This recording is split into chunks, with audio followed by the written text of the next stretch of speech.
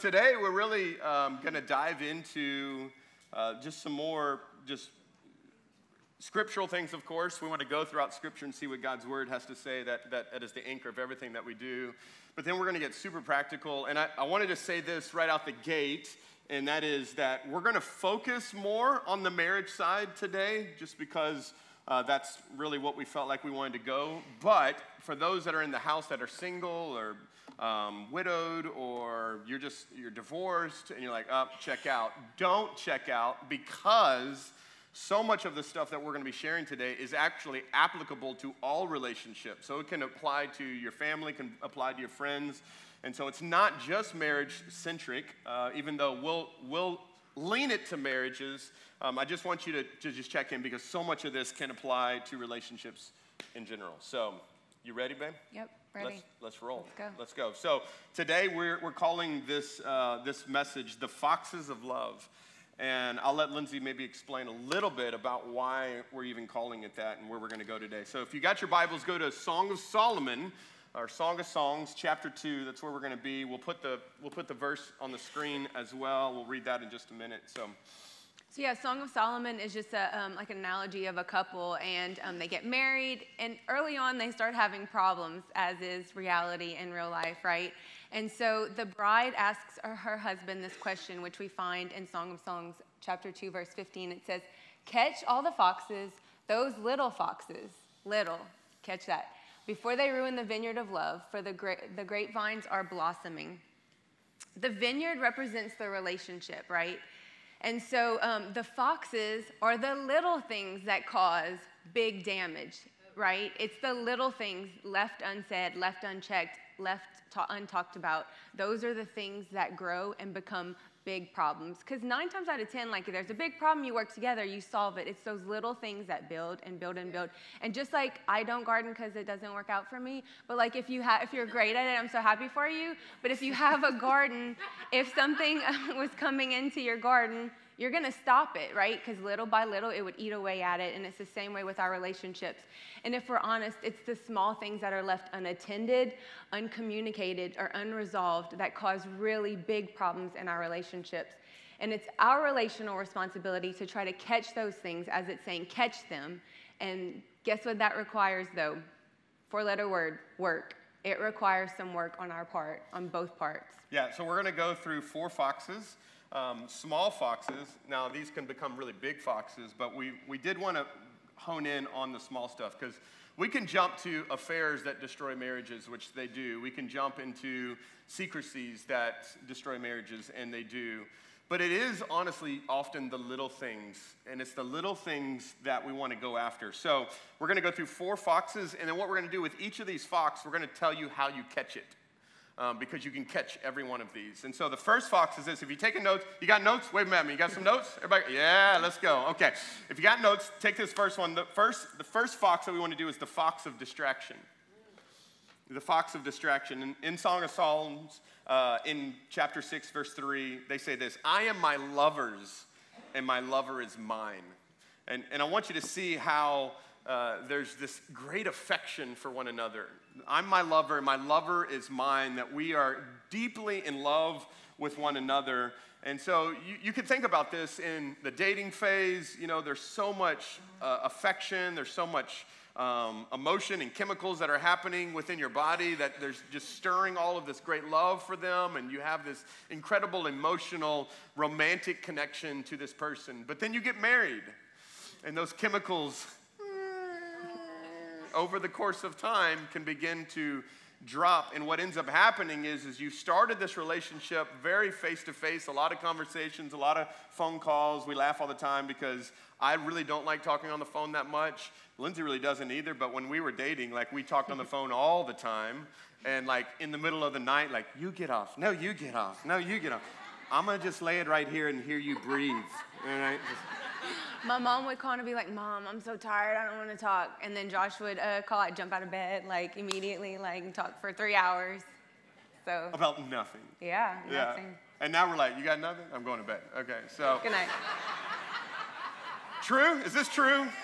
This is true stuff, right? So what ends up happening, though, is after we get married, here's the change, though. We can go from viewing our spouse as a soulmate to a roommate. And oftentimes this happens. Family Life did a survey of more than 10,000 couples, and they asked them to name the culprit that they felt was robbing their marriages. And so they list a couple of common factors. If you agree with this, I want you to say yes after I said this, okay? So these are things that could rob marriages. Children. Yes. Stress. Yes. Social media. Yes. Work. Yes. Phones. Yes. Health issues. Yes. Yeah. Everybody agrees with this. And I think all of us realize, like, when you get married, you know, there's that kind of romantic side, and then you get married, and then it's not that you're intentionally trying to not be with each other, but there's just life demands, right? There's work. Maybe both of you are working. I know for Lindsay and I, we're in a very different season because now Lindsay is working full-time here at the church. Lindsay is our kids pastor here at the church alongside with me as well. So like what y'all didn't see is like she's preaching with me today, but for the last 45 minutes, she's been in OSC Kids making sure all your kids are taken care of. And then she's got to come up here and preach. You know what I did today? I just came here to preach. Like, y'all realize, like, that's, like, people don't see that side of things. And so, like, all throughout the week, she's working. All throughout the week that I can be working. We've got a lot of meetings trying to pastor this church. It's an incredible joy. But it does do this. And then, you know, if you got kids, that's a whole other ball game. And then depending on what season of life, if you've got young kids, how many know that's its own thing. And then as your kids get older, that's its own thing. They say young kids are headaches and older kids are heartaches, right? And you're chauffeuring. You are the permanent chauffeur. Now, we have an 18-year-old now, and he's now learned to be a chauffeur, not by choice, but by demand. And we're going to grieve when he leaves us, because then that means Dad's got to be chauffeur again. But it does happen really often. And then, I mean, you just add the fact that at the end of the day, you're just exhausted. You're just tired. And, you know, I know in both of what we do, like, most of our day is filled with people. So all day we're talking to people. All day I'm dealing with people's problems and issues and trying to make decisions. And so when I come home, after I have the meetings, Lindsay wants to know about the meetings. And I'm like, I don't want to talk about nothing to nobody, no more. And that can happen over time. And if that continues to happen over time, eventually there's incredible distractions. And so how many know that there's chances where you could be physically present and emotionally absent, though? You're in the house, but you're not. You're there, but you're not there. And even I know that happens all the time. Even practically of, like, you're having a conversation with somebody and they're on their phone, and they're like, I'm listening, you say something, and they're like, I'm listening. And they may be, right? But that's not communicating, like, value to the other person. And in our society, it's such a big thing. But, right, like, I don't feel loved if, like, you're having a conversation. So, like, what can we do? Like, put it down and show value to the other person. I'm saying this because I am guilty, too, not like, y'all need to do that. So that is, our phones are such a huge distraction. Yeah, distractions make intimacy impossible. And so that's why little distractions are such a big deal. And here's what I've found, at least. It's usually not little distractions with bad things. We're distracted with good things. It's not bad things. But good things can steal great things. Mm-hmm. That's the deal. Good. So let's talk about how we catch it. Yeah. If you found yourself in a distracted, you found yourself distant, if you've been very distant from your spouse or from those that you love, how do we catch that? We catch distraction with priority. So in Genesis 2:24, it says, this explains why a man leaves his father and his mother. You got to disconnect from your father and your mother, and you're joined to your spouse, to your wife, and the two are united to one. So that whole scripture, the two become one. So now you're leaving things and you're coming to, so your spouse has to become a priority. And that's how healthy marriages are formed, when it's a priority. They're not going to be your number one. They're not going to be your all. Nobody is that. That's not even a reality. But that they're God, we've talked about this often, God, family, children. And just like money, if money is the commodity of business, time is the commodity of relationships, and there has to be that priority. Your spouse has to become or be a priority in your life. Yeah, so as I said, we want to get like super practical, okay? So I always want to make sure you leave out of here and you've got some things that you can implement. So let's talk about this. Let's talk about some things that you can do to make your spouse a priority. I'm gonna give you a list. Who likes lists? Anybody like lists? I'm a list guy. I like to make lists of lists. That's how much I like lists. I like to check things off. So if you like lists, here's something for you. So ways to prioritize: text throughout the day. So just throughout the day, just find ways just to text them. It can be whatever. It can be romantic text. It could just be like updates. How's your day? It could be just constantly just finding ways to text each other throughout the day. Put the phones away. Which that seems weird. I thought you just told me to text. Okay, I'm talking about like when you get home, put the phones away. So just finding time to just do that. I'll give y'all, for example, like in our home, in our family, and this goes to the children's side, the parenting side, but no phones are allowed in bedrooms. None. Zero. Like if you're gonna be on your phone, you're gonna be in the living room. You're gonna be with us. You're not allowed to do that. No devices in the bedrooms at all. We need to put those phones away. No phones are allowed at the dinner table. That's off the table. You can't do that. We're not going to be doing that. When we eat out at dinner, when we go out to eat. Have you ever been out to eat at dinner and you see a whole family and nobody's talking, everybody's on their phones?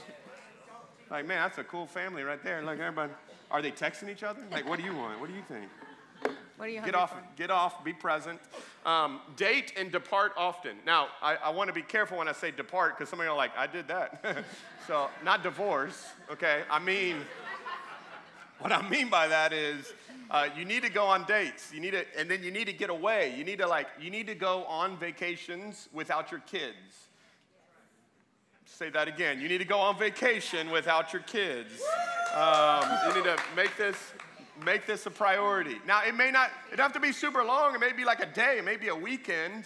But you need to get away without your kids. And here's the deal. I'm going to just tell you. I hear this all the time. Pastor Josh, we just don't have time and we don't have money to go out on dates. Bull. Let me tell you why I call bull. Because if you got a divorce, you date your new girlfriend.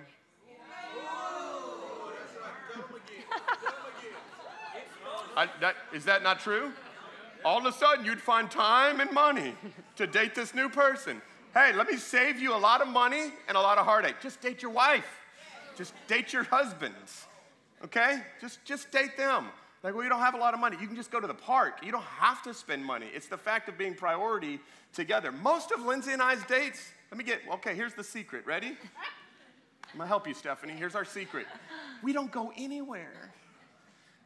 Our kids are all youth age now, so thank God they're all in OSU Youth, so they come here on Wednesday nights. Guess what? That's our date night.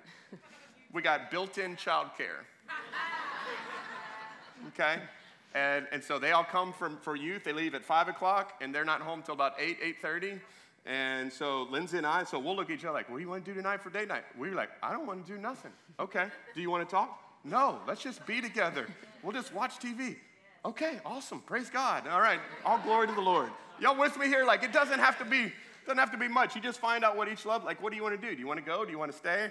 And most of our stuff is staying. Okay, so get a date. Set a date. Take your wife on a date. Go on a date. Okay, so I just want to make sure I put that one out there. Like, it's weird. We like date during dating, but then we stop dating our wife and then wonder why she's not. Anyway, ask their opinion before you make plans. I've learned this one the hard way. Before you make plans, especially if the plans involve her. Well, it will inadvertently involve me anyway. True. Because of time or schedules or kids or whatever. So before I say like yes to anything or say like, people invite us somewhere or I even want to invite people over to our house or whatever, I've just learned, okay, babe, what do you think? What do you want? And so she'll be like, yeah, let's do it. Or she'll be like, no. And I've learned the hard way. I've learned coming home and going, hey, such and such, they'll be here at 5. And she's like, what the? She said Stephanie's word. Okay, so. That's allowed in here, by the way. I know it's like heaven and hell. Okay, it's allowed here. So ask their opinion. There's nothing more frustrating than it's a form of value. Mm-hmm. It's a form of value. I value you. Before I go, I've heard of guys going and buying like $60,000 trucks and literally coming home going, hey, I bought a truck. You literally just put us in $60,000 in debt and didn't say anything? You on the couch for a while. Okay, so. Not in debt, but you could buy me a Bronco any day. Oh, okay. Just throwing that out there. But I don't want to be in debt. Which so. child are we selling? No. All right, so. None. All right, next one. This one's a hot topic. Keep your children out of your bed. Keep your children out of your bed. Now, listen, I know you may be like, my husband said it's okay. No, he didn't. He may have said it out loud, but he didn't say it inside. Inside, he's like, when Stephanie's word, are these kids gonna get? I'm just telling you. Now, listen, there's sickness and, scary dreams and all that. And every once in a while, our kids, but literally from the very beginning, that's a sacred space. It's a sacred space. My kids do not belong in our bed. And here's what it does. When you let your kids in your bed, you're communicating to your spouse you love your kids more. I'm just telling you. It's what it's communicating. And so you need to guard that sacred spot. Like our kids have to knock on door. They don't just budge in. Well, we have a lock too. And so anyways, come on somebody. So go to, y'all wanted the secrets. You're getting all the secrets. Go to bed at the same, my son's on the front row. So go to bed at the same time. This is a big deal.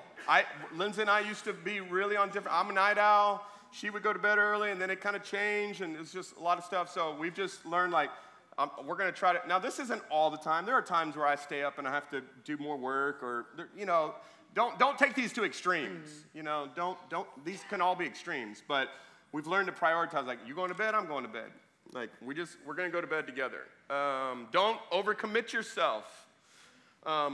Man, this could be in so many different things. Let me teach you a very, very great, one of the best words we've ever learned. No. Good. Yep. Say it again. No. That's good.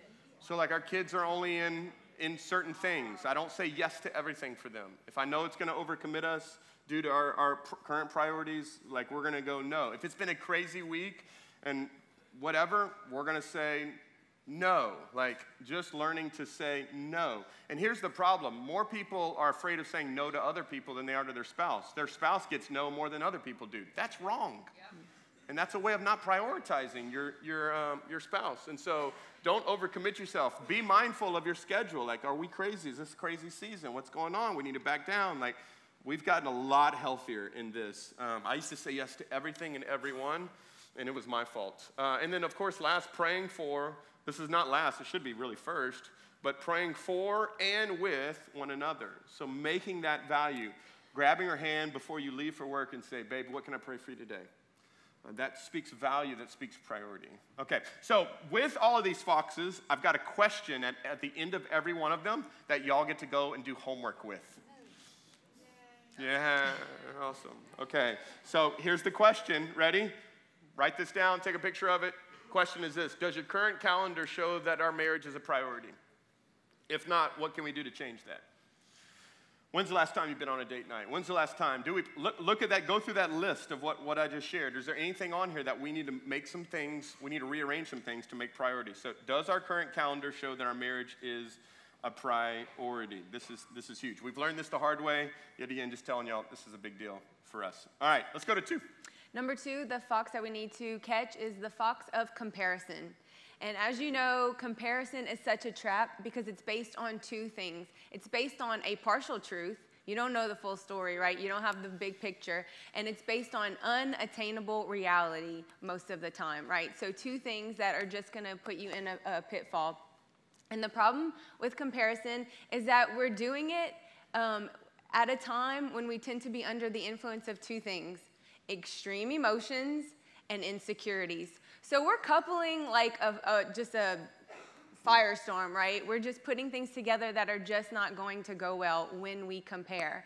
And also, if you get in a fight with your spouse, and a lot of times the enemy wants to lie to you that to shout to you that other marriages are perfect, right? Everybody else has it together. You're the one who's struggling. You're the only one like this when you're comparing, because you think, oh, when you think of so-and-so. Usually, isn't it like when you're down, you start thinking of like all the people who are doing awesome, and you're like, they have it all together. But what? You don't have the full story, and it's not based in reality. So that a lot of times happens when we compare. It's just a bad storm. And so another thing that we can do with comparison is we like to compare our success with others. And so that whole keeping up with the Joneses, right? Like, and sometimes it's easy, like with comparison, it's like, well, okay, well, I'm not doing as bad as so-and-so, right? But then you'll never reach whatever you're trying to get to. There's always something else, somebody better, a better relationship, a better whatever. And I know it doesn't need to be said, but social media can be the absolute worst for comparison, as we know. Because you can just see as you're scrolling, like, they make more money, they go on more trips, they do this, you show the highlights. So when you're comparing, yeah, they go on dates weekly or twice a week or, whatever. And so it just is it can be really, really bad. And if you're comparing your real life to someone else's posted life, you're going to implode. It's just going to cause so much discontent also within yourself. Say that one again. If you're comparing your real life to someone else's posted life, you're going to implode. It's going to create so much discontent within yourself. And I know for myself, when I'm struggling, a lot of times I have to take a step back from social media because you're just seeing all the incredible things. And you get bitter or, jealous or envious. So it's like, okay, I have to be self-aware to be like, hey, this is not a good time for me to consume all of this because it's just highlights and I'm starting to compare. And just a huge pitfall that I would I'm not saying you won't ever struggle with it, but to not go there is to compare your spouse to another man or woman. You're gonna come up short every time and you're gonna lose. And that's just such a quick way to destroy your marriage is to compare them to someone else. Because you married your spouse for their unique strengths and personalities, right? Guess what? You picked them. I don't think any of you had an arranged marriage, right? Like, you picked them. So be content with your choice. Is it perfect? Absolutely not. But you got to find, even if it's one, find a positive, right? And focus on that instead of, oh, so-and-so is this and that and that and that. And a lot of times it can come from social media. So maybe we just need to take some steps back sometimes from that. But yeah. Yeah, the phrase, I don't remember who I heard it from, but they said there's no win in comparison. There's no win in comparison, because either you're going to compare yourself to people who are grander than you, and then you'll feel depressed and discouraged, or you'll compare yourself to people who are less than you and get proud. Mm-hmm. And so comparing ourselves is constantly a place that can get us into a really bad place. So how do we catch this fox? We catch it with gratitude.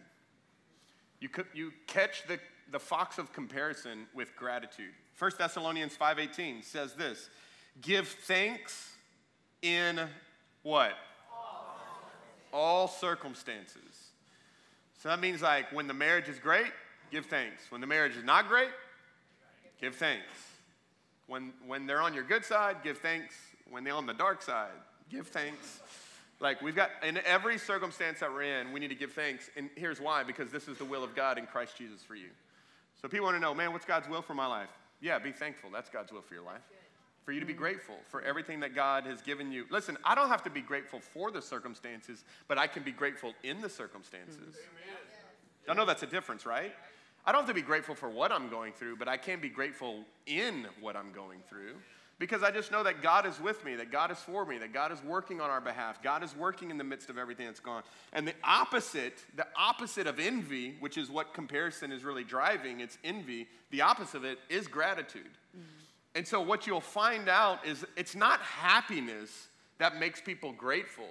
It's gratefulness that makes people happy. And that is a huge part of our marriage. So when you start getting really kind of upset about where your marriage is and where your husband is or your spouse is, or any relationships that you're finding yourself getting very discontent and very maybe embittered towards, you need to ask yourself, you need to step back and ask yourself, man, what is it about this relationship that I am incredibly grateful? As Lindsay said, you picked them. Undoubtedly, you picked them because you saw something in them that you desired. Where did that go? And you say, well, I haven't seen that anymore. Well, there could be many reasons why you're not seeing that anymore. And it's definitely dual-sided. It's never one-sided. So here's the question that you can wrestle with in your relationships and in your marriage. Here's the question. What about my spouse and our marriage am I grateful for? And tell them. So when is the last time? Listen, I know the last time you probably told them about all the things you're ungrateful for or the things you're complaining about.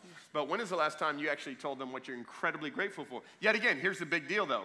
In the small things, not just I'm so grateful you provide for us. Like, I'm so, like, yeah, okay, good. But, like, how about those very small details of, like, what you saw them do this week that they went out of their way? Or what did you see? What's the small things that you can do? I wonder what would happen in our marriages if we spent more time being grateful for them than complaining about them. I'm very curious how that would shift the environment in our relationships if we would start saying the things that we love and are appreciative for than just the things that we're not. I think there's a Proverbs that talks about a complaining person, and it's better to sit on the top of the rooftop than to be in the house with them.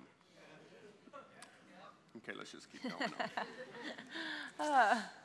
Number 3. Moving right along. Number 3, the fox that we have to catch, and I just feel like it's such a foundation of marriage. The fox of miscommunication, right? I feel like Jesus and communication are like the foundation of marriages because you cannot get relationships right if you get communication wrong. It's just it's not going to work. There's going to be a huge misunderstanding, miscommunication. And arguments can often occur when there's misunderstanding and miscommunication, as we all know, right? It just takes one little thing and then that conversation is just over with. But in James 1:19, it says, understand this, my dear brothers and sisters. You must be quick to listen, slow to speak, and slow to get angry, which is a lot more difficult to practice than to read, right? Which our culture is the opposite. Yeah. Fast to get angry, fast to speak, don't listen. Literally, Yeah. that's what we are. Quick to judgment, quick to say everything that we think we should say, and then, oh, maybe I should have asked a question. Oh, maybe I should have listened. And if people even go to that route. Most people don't even want to listen because they've already jumped to things already. Yep. So God is giving us, he's telling us how to relate to one another, right? Being quick to listen, but we always or often can do the opposite. And a lot of miscommunication mistakes can happen with these 3 things. If you've done them, you don't have to raise your hand because we all have. But number 1, a huge miscommunication mistake, number 1 is making assumptions, because we know the little saying about assumptions, right? No, say it. No, I'm not. We can make, you know it. Stephanie would have said it. So. You can make assumptions, right? Once we make an assumption, we've made our mind up, right? Like the person's just here and you have brought it like over here and you can't even like come back to reality or what's really trying to be discussed because you have brought it. I was trying to think of an example. I can think of one with the kids, but I was trying to think of like an example of... Yeah, let's use our kids' secrets. That's good. No, I was just going to say, like, your kids are playing outside and you can't find them, and all of a sudden you're like, the black van came, the white van has abducted them. Like, you know, that's like my immediate, not that they just are somewhere they can't hear you, but I was trying to think of a marriage one, but like, we make assumptions, and when we make assumptions, we're also refusing to see their point of view, right? Like, we just have this set, and that you are not going to change that. I think it's easy to make assumptions in text messages. Oh, that's super, yeah, there's no tone. Right? Yeah, yes. Like, you don't know how it was said. So you Fill in say the it blanks. in your mind how you read it. And then She you said fine. You, Well, the girl was just like, fine. Like, okay, it's cool, you know? what do you want for dinner? What do you want for dinner? Like, I don't know. I was just asking. I don't know. And then there are some people who like to text in all caps, and you're just like, why are you yelling at me? But they just like to. Or they sign their name at the end like you don't know it's them. All right, anyways. We're airing out all of our issues here. But yes, text can be very misunderstood. I will say this. Please don't take, We live in a day and age now, specifically this younger generation, where you deal with all of your stuff via technology. So instead of having the conversation face to face, or even, God forbid, just a phone call, we just blow it up in these text things. I'm so mad, and now this. And yet again, you're just having all of these things, and a lot of it is assumptions, but you're just doing, and this happens, yet again, like I said, these are principles in every relationship. This isn't just marriage by all means. This is friendships. This is, parenting. This is work-related. You just immediately like, oh, they're firing me. Like, no, he just asked, like, are you doing okay? Like, it's like we just jump to so many assumptions. And so I think we'll get to that in a minute, but I think that's a big deal. And I know we do it with each other all the time. Like, I'll say something, and then she immediately will jump in, and I'm like, where did you come with that? Like, what are you talking about? Like, we weren't even talking about it, and she just immediately wants to, and I can do that too with her all of a sudden. And so it's because we've already got a narrative in our mind of what we think they're trying to say, instead of actually doing the work to really find out what they're saying. So that's mistake number one of miscommunication. Mistake number two is act out.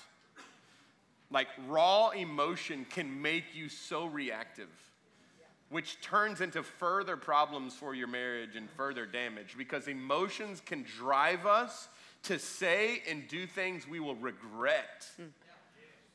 Like, more things I've regretted have been because I've acted out of emotion than any other time. And so I always like to put it this way: when things go south, watch your mouth. The other thing that I like to say is when emotions are high, your judgment's low. So when you're on an emotional high, whether that's anger, frustration, upset, miscommunication, blah, blah, blah, just be careful making any decisions in that moment. Like, just don't make any decisions. And be very, very mindful of what you're saying as well. Mocking them, I've been guilty of. Sarcasm, name calling. I was going to say we really don't name call too much. I'm not saying that because of us. No. I could say like the other things. That one was theirs. Okay. One for me, one for you. I'll read mine, eye rolling. Say that one again. Eye rolling. And he'll like eye roll it back. And like, I'll eye roll it back to her. An overextended eye roll too. No, it's that face, like, when I'm, like, if I have started to act out, just hypothetically speaking, and he's like, and then it, like, makes me more angry. Saya's laughing because, like, it's true. Oh, it happens so often. It's a bad cycle. It literally happens. I'll be drinking. And me and Saya do it. Me and Saya do it more than anything. We'll just look at each other like. And then it makes me more angry, so. Oh, she gets pissed. All right, so. Secrets are out. Secrets are out. We really don't name call, though. Like, we really don't. We don't go there. I'll also say this. We've never said the D word. Divorce. Get your mind out of the gutter. Okay, so, like. We've never said the D word. We don't threaten it. We don't use it. We don't, never. Like, never. Like, that ship is burned. That bridge is burnt. Like, there's no going back. Like, she's stuck with me. And so we don't throw that around. And I'm telling you, if you throw that around, you're in dangerous territory. Very dangerous territory. So acting out and just being careful what you say. You never do anything right. You're just like your mother. You're just like it. Like, be careful. I'm not saying that from experience. I'm just saying that from what I've heard. So other people do wrong. Other people's. Number 3, shut down. When there's miscommunication, you shut down. Silence is not the cause of poor communication. Silence is a fear of pain. And so it's human nature for us to seek pleasure more than pain. And so we will avoid pain by just being quiet. So if your man shuts up and stops saying something, it's because he's just done. He just doesn't want to talk about it anymore because it's just more painful. Now, you do at some point have to address pain and all that kind of stuff. I'm just kind of letting you know. There's a women process men want to fix. So men, I'm going to tell you this, women want to just process it out and let's talk it out. Men just want to get to peace. Yeah. Like whatever we can do to get to peace, let's get there as soon as possible. Now men, listen, in order for you to get to peace, she's got to process. It's unfortunate. I mean, that's just, but it is. It's what it is. There's got to be some talking out that happens. But men aren't the only ones who shut down. Women will shut down too. And sometimes it's okay for us to pause. Like, hey, let's pause. We're going to come back when the emotions settle down. We can talk about it. So, but full-on shutdown is like, we don't talk anymore. Like, we don't even talk about anything anymore. That's full-on, like, starting to get to dangerous mode where we don't say anything. There's something bigger going on, and it's usually revolved around some pain moment that's there. And I've found, and I think we have found, that so much of frustration has come from unmet expectations. Right? Yeah. Of it. I expected something of her, and it did. I mean, literally, it just happened last week. Like, I came home. I was in meetings literally from 8 a.m. to like 8 p.m. And I came home, and there was an expectation that I had that dinner would be like warmed up. And I had texted her like, hey, I'm coming home. And in my mind, yet again, not spoken, but in my mind, I'm thinking, she'll at least heat up some food when I get home. And when I got home, ain't no food. Now, there was cooked food. It was in the refrigerator. And I had to pull it out myself and go heat it up myself. And so there was an underlying, because I walked in, I was like, oh, no food. I'm like, there is food, you just have to heat it up. And I'm thinking, like, my thing is, I have food prepared, right? Like, I did that. I love you. It's prepared. I hate to cook. So I'm laying down my life when I did cook this at some point to cook it. Like, that's what I'm thinking. And he's like, she doesn't love me or not love, that's extreme, but like, she doesn't care about me because she didn't heat up the food. But he also didn't communicate that, right? Yep, so my fault. And yeah. All right, let's keep moving on. So, how do we catch this fox, babe? Moving on, we catch that fox with clarity, communicating with clarity. Proverbs 18:2 says, a fool, right? A fool takes no pleasure in understanding. Such a big thing in our culture, right? Not wanting to understand each other, but only in expressing his opinion, right? Like, that's the thing now. Like, everybody's got an opinion. You can hear everybody's opinion 24/7. They've got extreme ones. So it's a fool who doesn't want to get to the point of understanding, and you only want to say your opinion. But the goal of communication with anybody, not just marriage, is not just agreement, but understanding. We've got to come to a place where we can understand each other. We may not completely always agree, but we've got to get to where we can, that mutual. A lot of times we don't. Yeah, a lot of times we don't. But you won't survive if you can't find some common ground in a road somewhere where somebody has to bend. It will just be war, really. War or complete separate lives in silence. And so in communicating with clarity, there are different ways we can do it. It's simple, but it makes such a big deal. The first thing is timing. Timing matters so much, right? If emotions are high or you're starving, like, it's not a good time to have a big conversation, right? If the kids have just gotten back from school and it's homework time and it's crazy, not a good time. If you're exhausted, it's not a good time. So in communicating, you just have to, like, get to where it takes maturity to get there, to not just, like, want to spurt something out. It's on the top of your mind, you're angry about it, you want to say it.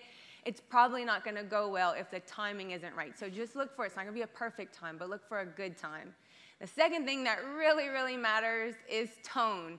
Not just when you say something, but how you say something. Like, how should I share this, right? Not at the height of emotion, not with the anger going on, like taking time to calm down. Because in Proverbs 15:1 it says, a gentle answer deflects anger, but harsh words make tempers flare. Like, another harsh word is sparking that fire of it, right? And I know when you are upset about something, it can be difficult. So it's like maybe taking a moment to pray before you say it, waiting for that time, and in the tone. Because you can say it right, and you can have the right thing to say, but saying it wrong is still wrong, right? And then the last thing with communication and clarity is trust matters. Your spouse has to feel, or any relationship, that it's a safe place for you to share. There has to be trust. And if there isn't trust, then you got to start there and start working on building trust. But do I feel safe to share this? Like, do they get super defensive when you can't even share anything anytime? You know, right? There are things that need to be worked on. Like, marriage should be a safe place for you to share your frustrations or needs or, any kind of communication. So, yeah. I'm going to put you on the spot. Okay. So let's say there's a woman or a man in here, and they don't feel like they're in a trusting relationship. What do? You can answer too, but I feel like I would, say that again. I have my answer and then I talk. If someone doesn't feel like they're in a trusting relationship, like it's not safe. Yeah, I would even say, like, have you even voiced that? Like, if you don't feel like it's a safe place, have you even tried to start the conversation with that? Hey, for blank reason, I don't feel safe here. It doesn't feel like I can share my heart with you because blank. That's what I would say, like, starting there. Like, you have to start somewhere. Do they even know that it's been created a non-safe place for you? Yep. Okay, great. I'm just drawing wisdom out. Let's do questions to ask yourself when there is miscommunication. There's always miscommunication. When there is miscommunication, you got to ask yourself 3 questions. What part of the problem was I? This is a self-awareness question because everything points finger every time. And what would it be like to do this? Was there something that I did that created this? So what part of the problem was I? Number 2, what does my spouse need from me that they're not getting? Undoubtedly, there's something where there's miscommunication that, whether it's validation, respect, love, trust, help, but they're trying to communicate something to me, and I need to find out what is it that they really need from me, and then what is the most important thing that I can do right now. Maybe the most important thing is to say you're sorry. Maybe the most important thing is to shut up and listen. Maybe the most important thing is for you to ask questions. Maybe the most important thing for you to do is just to go do the dishes. Maybe the most important thing, like, you've just got to go figure out what that is. So these are great 3 questions, and I'm going to add a question now for all of this to summarize this, and here's your homework question for you and your spouse. Are there any areas in our relationship where we are unclear? We got that question? Are there any areas of in our relationship where we're unclear? Maybe it's in areas of expectation. Maybe it's on the sexual side. Maybe it's on the physical side. Maybe it's on the emotional side. Maybe it's on the work side. Are there any areas where we need to go clear some things up in our lives? All right, we got to wrap it up. Yep. Here's number 4. Number 4, the fox of self. Philippians 2:3-4. Don't be selfish. All right, let's pray. Right? Don't be selfish. I probably could sum up most marriage counseling with those 3 words. Don't be selfish. Mm-hmm. Stop. Don't try to impress others. Be humble. Think of others as better than yourselves. Don't look out for your own interests, but take an interest in others too. Francis Chan said this is the most important Bible passage in regards to marriage. Because what ends up happening is what we fail to realize is when we're dating, this person is meeting a need of ours. And then when we get married, we can carry that same mentality into the marriage and go, what do they do for me? What do they do for me? What do they do for me? In the moment, they don't do anything for you, is the moment you go, well, I think we've fallen out of love. No, you've fallen out of love for yourself. Because agape love, true love, the love that Christ has for us, is an unconditional love that is not motivated by self, but it's motivated by you. Christ's love for you is not based off of just what his love for himself, but Christ's love is motivated best for what is best for you when they're aware of meeting the needs of others. This is a huge, huge thing in our lives. So just thinking of ways that we've done this. So, and I've learned this really the hard way, to be honest with you. There has been so much of my life that has been so self-centered. I thought I was incredibly humble and incredibly not proud until I got married. And then I was like, man, I'm way more proud and way more selfish than I ever realized.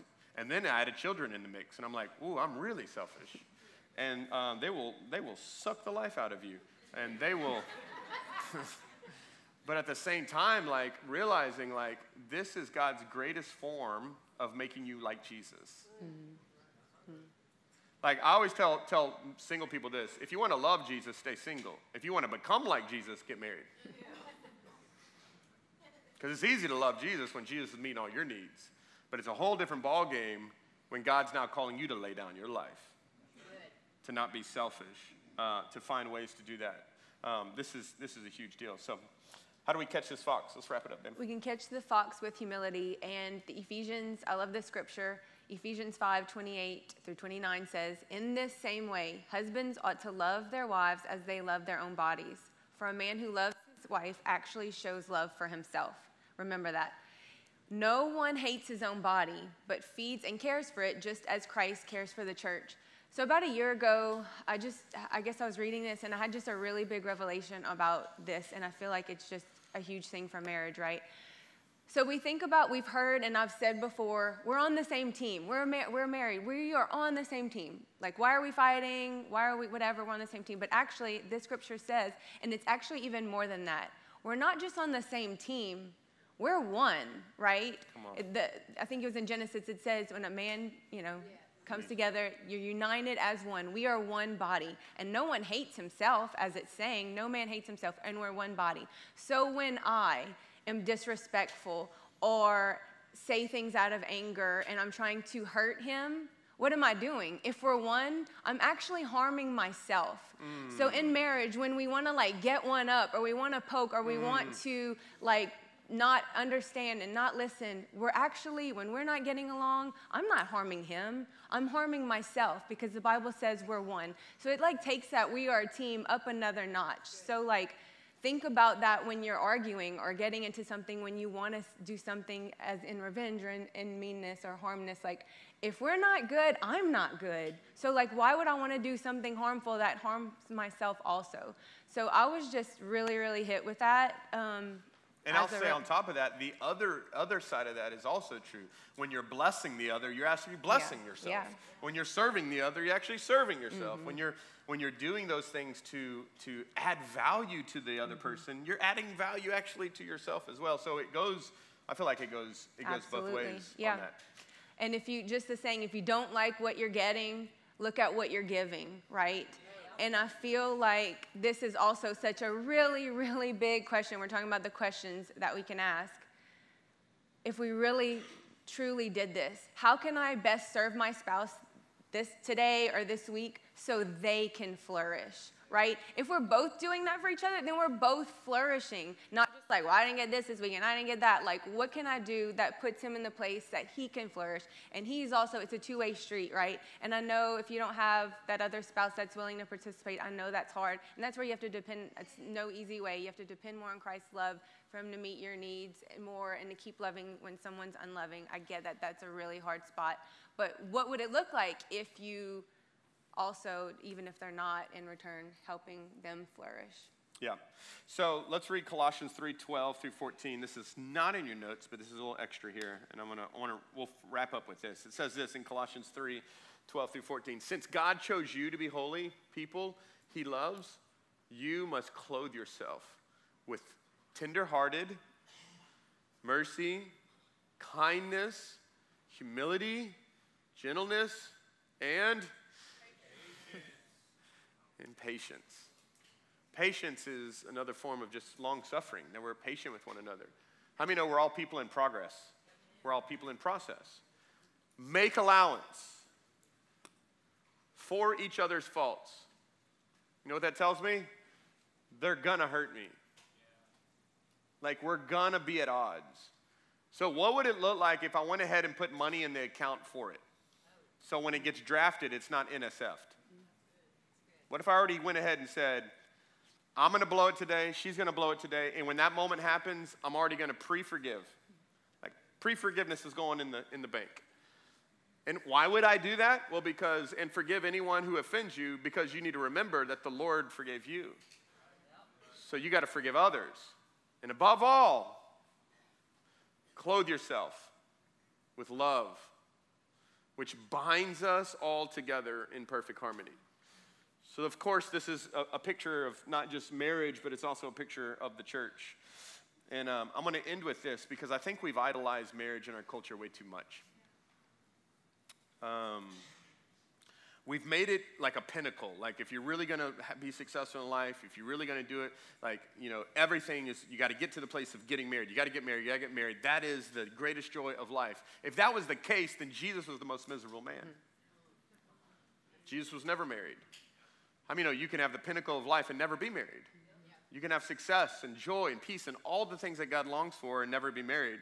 To God, the most important thing is not that you have a happy marriage. To God, the most important thing is that you treasure him above all things.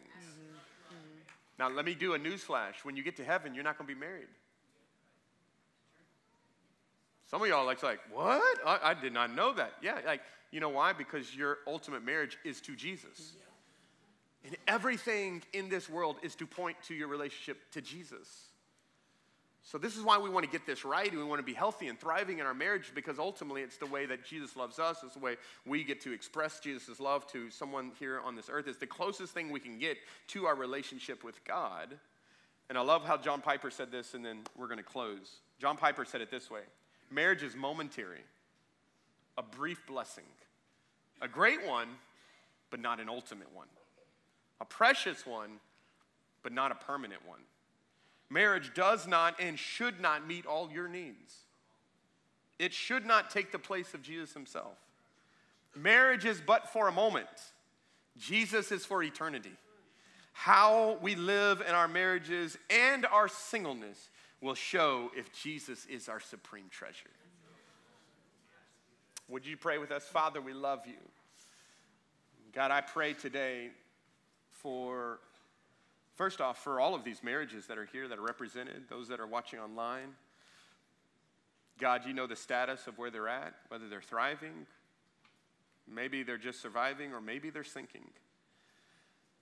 But God, we recognize today through your word that there may be small things that we've allowed into our home, into our marriage, but ultimately into our hearts. Maybe little bitterness. God, maybe little hurts that have been unresolved, unhealed. And now these things are now festering in our lives in ways, and we're seeing the fruit of it more than ever. But God, I pray today that there would be a response of, it's time to go to work. It's time to begin to remove these foxes that I've allowed in my life, and then this incredible vineyard of relationships. And God, even just above marriage, just relationships in general. Lord, if there's been things that have been dividers, there's been things that have brought pain, Lord, I thank you that your desire is to heal. And Lord, I just pray that as we read in Colossians, that you would help us to clothe ourselves with tender-hearted mercy, kindness, humility, gentleness, patience, and forgiveness. God, help us to make allowances for each other's faults. Why? Because you made allowances for ours. Because you've forgiven ours. Because you've clothed us with righteousness. God, Lord, you've seen the ugly parts of our lives, and yet you still choose to love us so much. And so, God, I pray, Lord, for every person in here in this room that you would be the ultimate prize. You would be the ultimate treasure. God, that we would seek your help. Lord, we can't do marriage without you. We can't do relationships without you. We can't do forgiveness without you. We can't do grace without you. Holy Spirit, come and fill us today. There's those of you that maybe are in this room and you haven't given your life to Jesus. You haven't surrendered to his lordship. And maybe you've been trying to make your marriage work, or maybe you've been trying to make relationships work, or maybe you've just been trying to make your life work. But today you're coming to the realization that it's your sin, it's your selfishness. It's things that have broken off your relationship not only with God, but even with people. You can't get relationships right with other people if you don't get your relationship with God right. And so if you're here in this room right now, if you're watching online, and you say, man, I want to get my relationship with God right, would you just shoot your hands up so I know who I'm praying for? If there's any of you that's in this room, come on, thank you, right there. Anybody else? Anybody else? I want to get my life right. I want right there, back there in the back. Thank you, y'all too, right there. Anybody else? Man, I want to get my life right with Jesus first.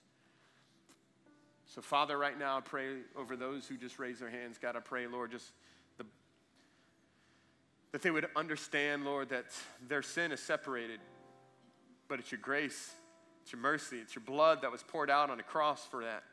Lord, you went to a cross to pay for sins that we deserve to pay.